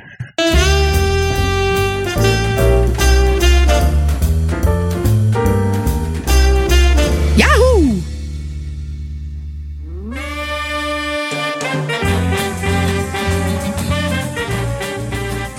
Well, I did some digging on the Yahoo answers, and I thought I feel like I'm on The Price is Right. I know. Come on down. There were a lot of people asking about poltergeist. Yeah, that too. No, that was me. Sorry. That was a reference from the earlier Price is Right incident. From the this particular individual asked a question because he thinks he's got a spirit that he contacted. He asks... I do, and it's Captain Morgan. Yep. We were contacting a spirit on the Ouija board. We asked it if it had anything to say, and it spelled give. We asked what it wanted us to give to it, and it said dog. We asked it if it wanted our German Shepherd as a sacrifice, and it said yes. Is this a demonic spirit? Does it want us to sacrifice our dog to the devil? Just want to know if this has happened to anyone else. Does this mean our house has a demon inside of it? Please give any information that you might have. Thanks. Dog catcher ghost. And then he adds, after the fact, yes, some other weird things have happened, but nothing extreme. So apparently it's just a demon that likes petting dogs. The legend Ted Andrew wrote, "You have demon now." but sacrificing it won't make it leave. Want to make it leave? Make I leave in the name of Christ. Demons know he's God and are forced to obey whether they like it or not. Call out in his name. Yeah. There's another one. It's just, yeah, people are. You're using the Ouija board opened you up to the kingdom of darkness. The good news is that you don't have to comply with such an unreasonable, unloving demand. Don't use the Ouija board, psychics, magic, or anything else again that can put you in harm's way. Satan and the demons are dangerous, and you were very fortunate they didn't hurt you this time, says Two Shepherds. User Gut Bucket wrote, yes, and that's actually quite normal when trolls play with the Ouija board. User Aurora Ryananen, the Bi Reaper. Aurora Borealis. God, I'm infecting you all with my language fuck ups. I'm sorry, guys. And Thomas. Yes. She wrote, maybe the board wants its dog back. Evil dog? Question mark? The Ouija board also wants its cat back as well. User Wasabi wrote, I doubt you are serious, but just in case you are, you have no idea what you are playing with. You're in great danger. Throw the board right away. Turn from this ASAP. Anonymous user wrote, no, it's just a hungry ghost. He wants a hot dog, not your German Shepherd. No such thing as ghosts or demons. Relax. Me too. Hot dogs are good. I know. What's your favorite toppings on a hot dog? If you have to pick, yeah, I'll go first. Yeah. Mustard, onion, and pickle. Ooh. Perfect. Chili cheese dog all day.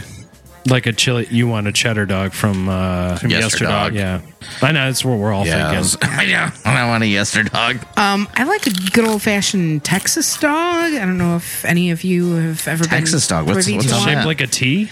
It's a T-bone dog. Yeah. No, it's God, Dude, demons. there is a ghost demon that's chair. haunting Larry's chair. Yep.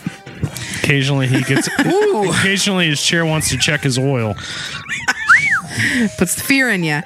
No, Texas dog is barbecue sauce, coleslaw, and a long sliced sandwich pickle. Oh, that does sound good. It's pretty much the best. Crunchy thing ever. coleslaw. on Crunchy that? coleslaw. I felt like I had to Yeah, it's a wipe my drool. face. Oh my god, I want that so Yep. bad. We should have a hot dog. 4th of July, I'll bring the fixins for let's Texas do it. dog. We should just have like a big hot dog buffet. Yes. Just make your own hot dogs with Yep. all these gourmet toppings. I had one. There's a place by my house, the Blue Dog, and it has more. It's a hot dog with cream cheese, Yes. coleslaw, and God, I can't remember what else it had. Oh, so good. Mustard. That Blue was Dog's it. great. Nice. Oh, fun fact, by the way, if you're a listener of this show and you'd like to know about where we grew up in, actually, Yesterdog is played in the movie American Pie. Yes, it is. American Pie takes place in Grand Rapids / East Grand Rapids, but yes, that's where all of us American Pie-esque fucking Midwest fucks come from. Keep going. Yes.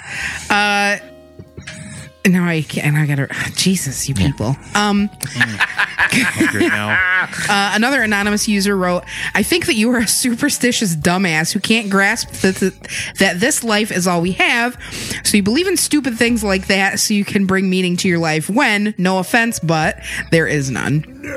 I love people who say something that's super offensive and then throw in no offense. Like that. Yeah. I'm not racist, but Right. But, and shut up, dude. User misinformation. That's I like her. right. Give it your dog and hope it leaves you alone after that. That's terrible. I know. That makes me my- sad. I'd be like, fuck off, ghost. Yeah. You can't have Lando. Actually, no, I'd be like, here, take him. He shits Oh, on he my shit floor. on the he shit on the board.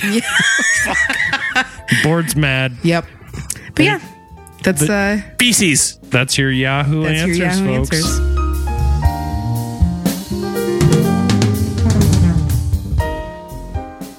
Okay, guys, it's time for a verdict. In one corner, 4 podcasters you trust with your life. Hey, I'd swipe left. Wait, sweet rape? I don't know anymore. I've been with my girls for a long enough time. I don't even know. He's no longer on Grindr. That's right. He phoned me. He was Fred and I was Barney, and now we're in love. That's for our gay listeners. Bonnie. I like it. All right. In the other corner is a girl who's talking, like I said, like a 45-year-old trucker, and we got to figure out what the fuck is going on in this Einfeld poltergeist. Joshua, you're my man. Your guy. I love you. This is complicated because you have this little girl that admits that there was shenanigans, that there's people that say there is the possibility that she could do the voice. However, she's also coming up with statistics that she should not know about. Right. At all. And most importantly, there's a lot of funny stuff happening. I do think that there was a bit that was made up, like some of the voice stuff. I think it was her. However, how many people do you have? People that why would they even come up with a fake story to protect this family? Police officers and other people. So I do think the house was haunted because people have seen things be thrown across the room, and they're not seeing a person go, here, take Lego. So there's no doubt in my mind the house is haunted. I think that some of the information maybe was fed into her head, like the guy that died there. That information, maybe she came up with it and she said it, but she was given this knowledge and she didn't realize it. So yeah, I think it's haunted. Nice. April? I am going to give this one a big, fat, absolutely. Wow. I've read into this. There is no doubt in my mind that something was in that house. I think Josh is right. I think a lot of it got sensationalized because it was such a public story. But there are just facts that you can't deny. I mean, like he said, officers coming to the house and seeing things, just the sheer number of people who saw things and could corroborate. Yeah, this to me is an absolutely. Wow. I got chills. They're multiplying. Lawrence, you're our naysayer. The ever skeptical. Yep. That's fine. It is Larry. Okay to And you are really testing me on this one. I think really testing me. I appreciate that. God damn. I believe this was a mental illness issue. Okay. I think the girl, I mean, this is the 70s. The thing that threw me off is when you said they made no money off of this, because I was thinking, poor family, get attention, make some money. They, God, even they're with really even with Conjuring 2, they really didn't. Fuck, I got to throw a plausible out there. It's probably the strongest I've ever done, but yeah, I mean, there's so much stuff that's unexplainable. What's sad is that there's stuff I didn't even cover tonight that still, I mean, I focused on the poop because I knew we could joke about it, but it's like, I so don't believe in ghosts, though. That's the thing. So now, just out of curiosity, being our Catholic, what are your thoughts on like demonic possession? Bullshit. That was the priest's excuse, anyways. Yeah. Now, I'm Father Touchy. And I ask this, I mean, and not, you'll understand, but how could you explain then when you have, like April and I have said, I don't know, I can't. I was 1 year old and I wasn't there. Well, I mean, to have these things like this fire grate ripped from a wall, things are being thrown, things are being moved in front of people that would have no reason to cover it. What would you say? I have no, like, I would have to witness it to. And is that why you're more of that plausible? Like, it's because of that you're like, something happened. Something happened. Whether like then again, they brought in magicians. Like, there's just too much there for me to close the door on it. Which is, I think that's the best we're gonna get out of Larry. Probably, Guys, something was awry. I don't know what. And that leaves it open to the possibility that it's of something unexplainable. Mischief was afoot. There was shenanigans and hijinks for sure. Would you spend the night in the house? Yeah, for sure. Oh, okay. Fair enough. I would too. No one died. I'm not worried about. So I catch a Lego in the head. Wouldn't be the first time. Oh, Right? I can't think of many worse fates than that. Lawrence, I appreciate that. Guys, mark that on your calendars. This is a special day. I'm going to say this. I think it's a cross of two things. I think it's a haunted house, and I think that the daughters were going through hell. And I think when the mind is pushed in that certain stress level, I'm a sufferer of anxiety and depression as a grown-ass man, and I know that it pushes you to do crazy things. I think the daughter and the older daughter were going through women transformation periods there.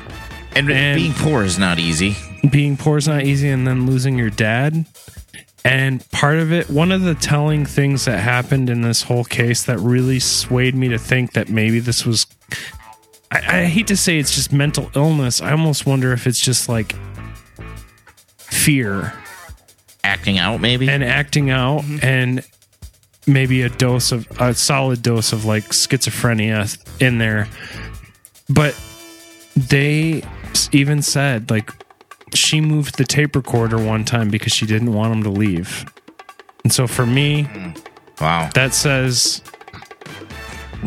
they wanted a family. And that's the sad thing about this case. And realistically, that's your verdict.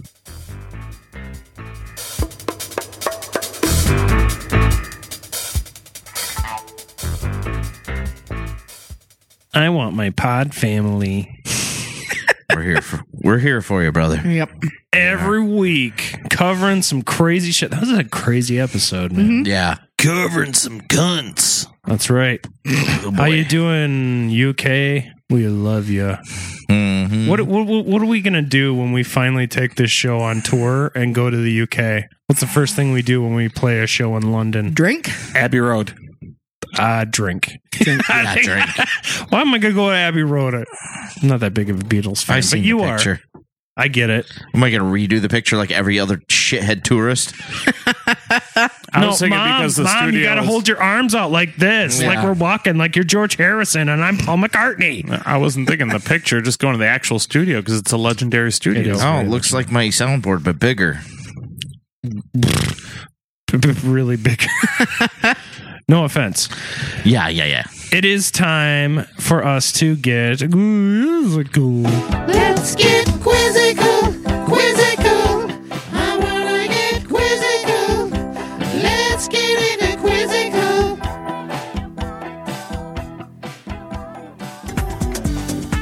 All right, ladies and cunts, twats, whatever you call yourselves in the UK. Let's do a ghost quiz. Ooh. Yay. Boo. Question number 1. Part of a ghost hunter's gear, what do EMFs do? A, measure change in pressure. B, measure electronically charged objects. C, measure change in the light spectrum. Or D, measure change in temperature. Josh. B. That is correct. Question number 2. Which band recorded the Ghost song on their album An American Prayer in 1978, 7 years after their singer's death? A, Jefferson Airplane. B, Deep Purple. C, Pink Floyd. Or D, The Doors? Ryan. D. That is correct, sir. 1-1. Love the Doors. Not a big fan. Not a fan of the stuff without Jim Morrison, but I understand people who don't like Jim Morrison because there's a lot of people that think he's just like a fucking pretentious shithead. In the classic 1990 movie Ghost, what was Sam's occupation? April. Pottery artist. Pottery? No. That is incorrect. Oh. A, football player. B, doctor. C, journalist. Or D, banker. Josh. Journalist. It's incorrect. Brian, you have a chance to cash in on this one. D. That is correct. I thought you said catch it first. I'm like, football. Who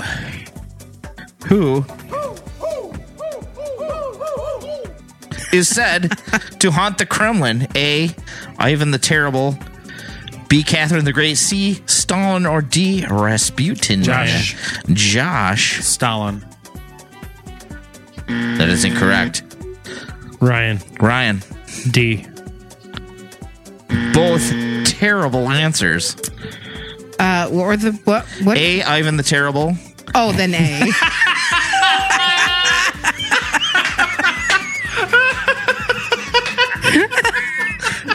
Oh, boy-headed. Oh, that was good.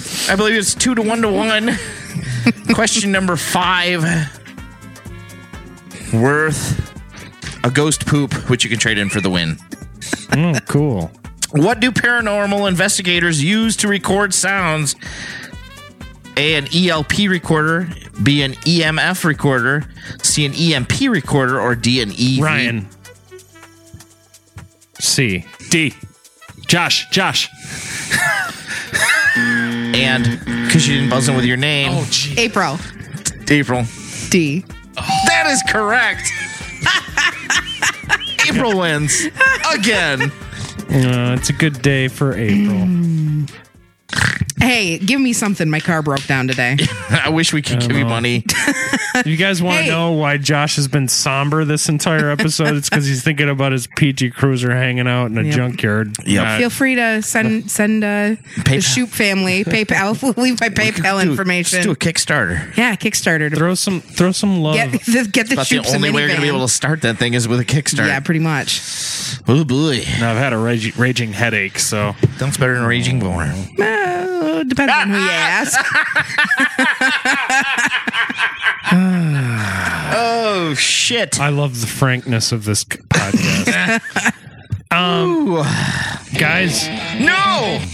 We wanted finger slipped again. Keep those things under control. We needed to do pop culture again real I quick. guess. I'm thirsty.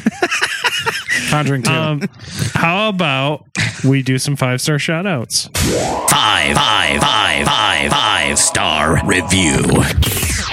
Now, this is timely because our buddy Daniel Pierce, he actually was the first person to write a 5-star review on our Conspiracy Therapy Facebook page, which does count as a 5-star review because it does draw more people to our page. And we If you write it on a napkin and get it here, yeah, if you We'll read it. If you send us a text message, which we don't give out our phone numbers, but if you send us a seagull with an egg that's got tattooed onto his, most people use carrier pigeons. We use carrier seagulls. Yep. Right. Well, there's It takes a long time because they're always stopping for French fries in the parking lot of a Hardee's.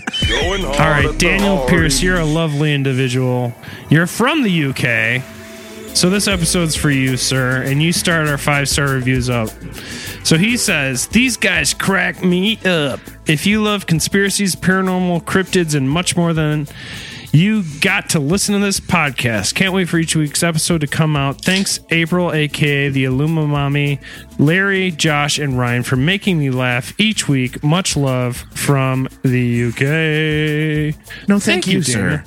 Yeah. Thank you for listening. Indeed.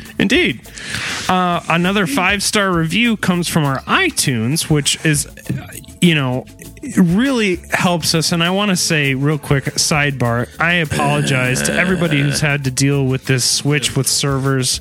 It's been a real issue. There was I guess an encryption issue or some sort of... Yeah, because it's not just us. I mean, there were a lot of especially it feels like it only really kind of happened to the smaller, more indie shows. Yeah, go figure. Right, you're not the Joe Rogan Experience, so it's not quite getting that kind of flack. But our show had a bit of an issue, and it seems to be coming around. And I appreciate people dealing with it and being cool. So if anything, it was quite humbling to see how many people wrote in and said, "Hey, where's your show?" Because hey, that's right, we have such, count on us. Apparently. I know. I guess. Jeez, a lot of responsibility. Better there. not ever miss a week. We'll have people riots in the street. I know, pitchforks at our door. They'll be sawing off our heads.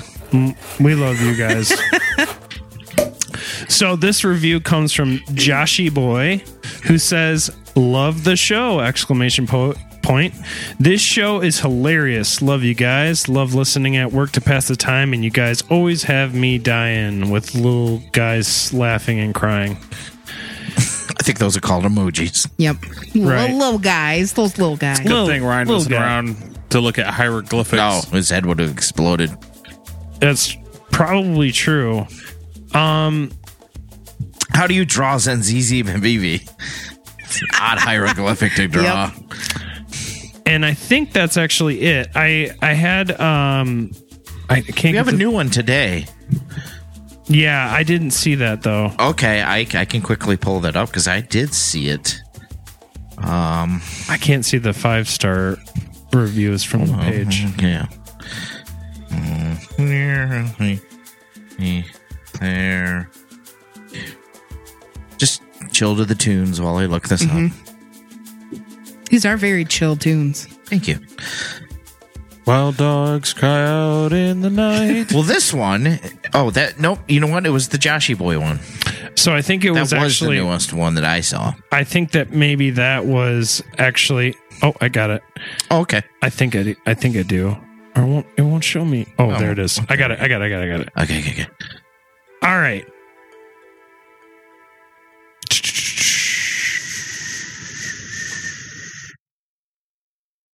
So, okay, we have one more 5-star review. This comes from Alex Bayoff, actually, who is one of the guys who reviewed our show in the past. And I just want to say, dude, thanks for sticking around. And you've always been on the page. You've liked things and you've commented, and we really do appreciate it. He says, love listening to the show. It's a great way to distract me from life and a good way to hear some great stories. Keep up the awesome work. Thank you, sir. Thank you, Alex. Thank you, Daniel. Thank you, everybody who listens. Everybody. Thank you, Joshy.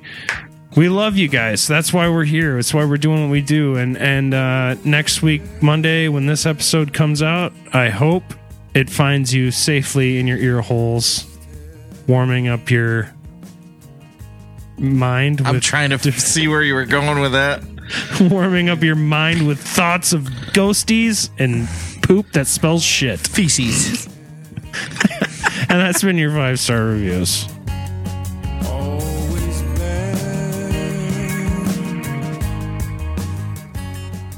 It's time to plug some shit up, ladies and gentlemen. Josh, where are you when you're not here? Off Tempo Podcast, Music History Podcast with April and I. You can find that on Facebook and Podbean. Body Slam Podcast, Wrestling History Podcast. You can find us, that's me and Larry and Josh, every Tuesday, and we are on Facebook and Twitter and Podomatic. Of course, you can find me and Marty on the EFIS Podcast, a baseball history podcast, EFISpodcast.net. And of course, if you love all these shows, then you know where to find them. But just so you may need to know, Facebook.com/Beer City Media is where you go. And that's where it sends you to all of these different places where all of our delectable, delicious voices can fill your ear with the Swiss cake roll love that you need. Now, if one was to poop with their shirt off, what shirt would they be taking off and where would they buy it? Shop.spreadshirt.com/conspiracy therapy podcast is where you can get the new swag. And we are still holding open auditions for t-shirt submissions. And this goes forever. It doesn't just go for today. Anybody who's got an idea, send it our way. You get a 50 spot. And if we choose it. And a t-shirt. And the t-shirt. And the t-shirt. You get a 50 spot and you get the joy of being part of the Shoop Kitchen entourage that we are every week.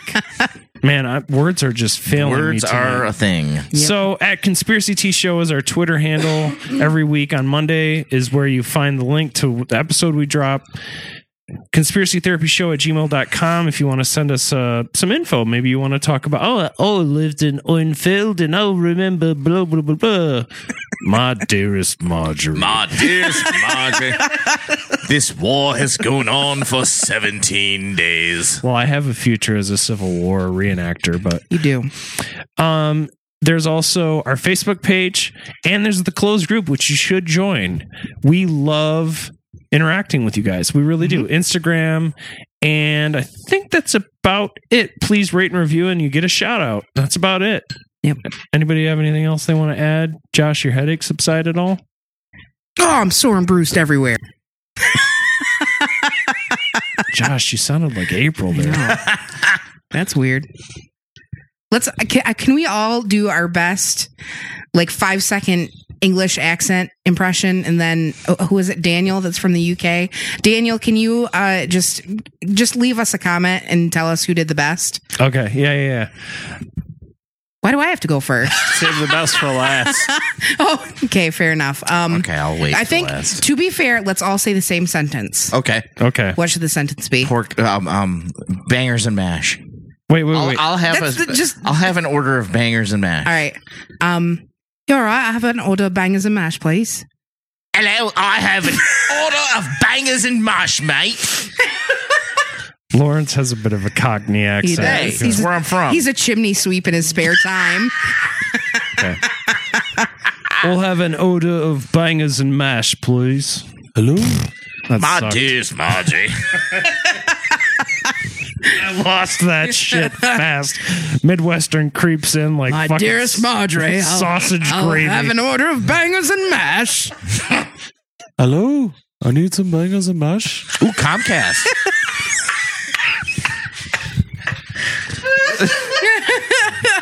Comcast with the... That's the best insertion of Josh's Comcast. Wow. Spectacular. Anybody have anything they want to add before we close this bitch out and we do another one next week? Yep. Always go with the classics. Might Exactly. as well. All right. We'll see you next week on another episode of Conspiracy Therapy. Have a great one, guys. Got 40 soldiers, only 4 riders. Got 100 blunts, got like 4 lighters. They ain't let us in with the outsiders. Got like 20 bitches pulling all-nighters. Got like 20 bitches pulling all-nighters. Got like 20 bitches pulling all-nighters. Got like 20 bitches pulling all-nighters. Yeah. Got like 20 bitches pulling all-nighters. Y'all gamble with it, you don't know the price. Fuck around with life, you gotta roll the dice. Seen cash pull up and that goes tonight. Talking all white, that's that poltergeist. All white, that's that poltergeist.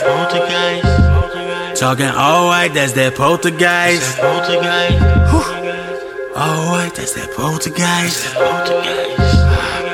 All white, that's that poltergeist. This has been a presentation of Beer City Media.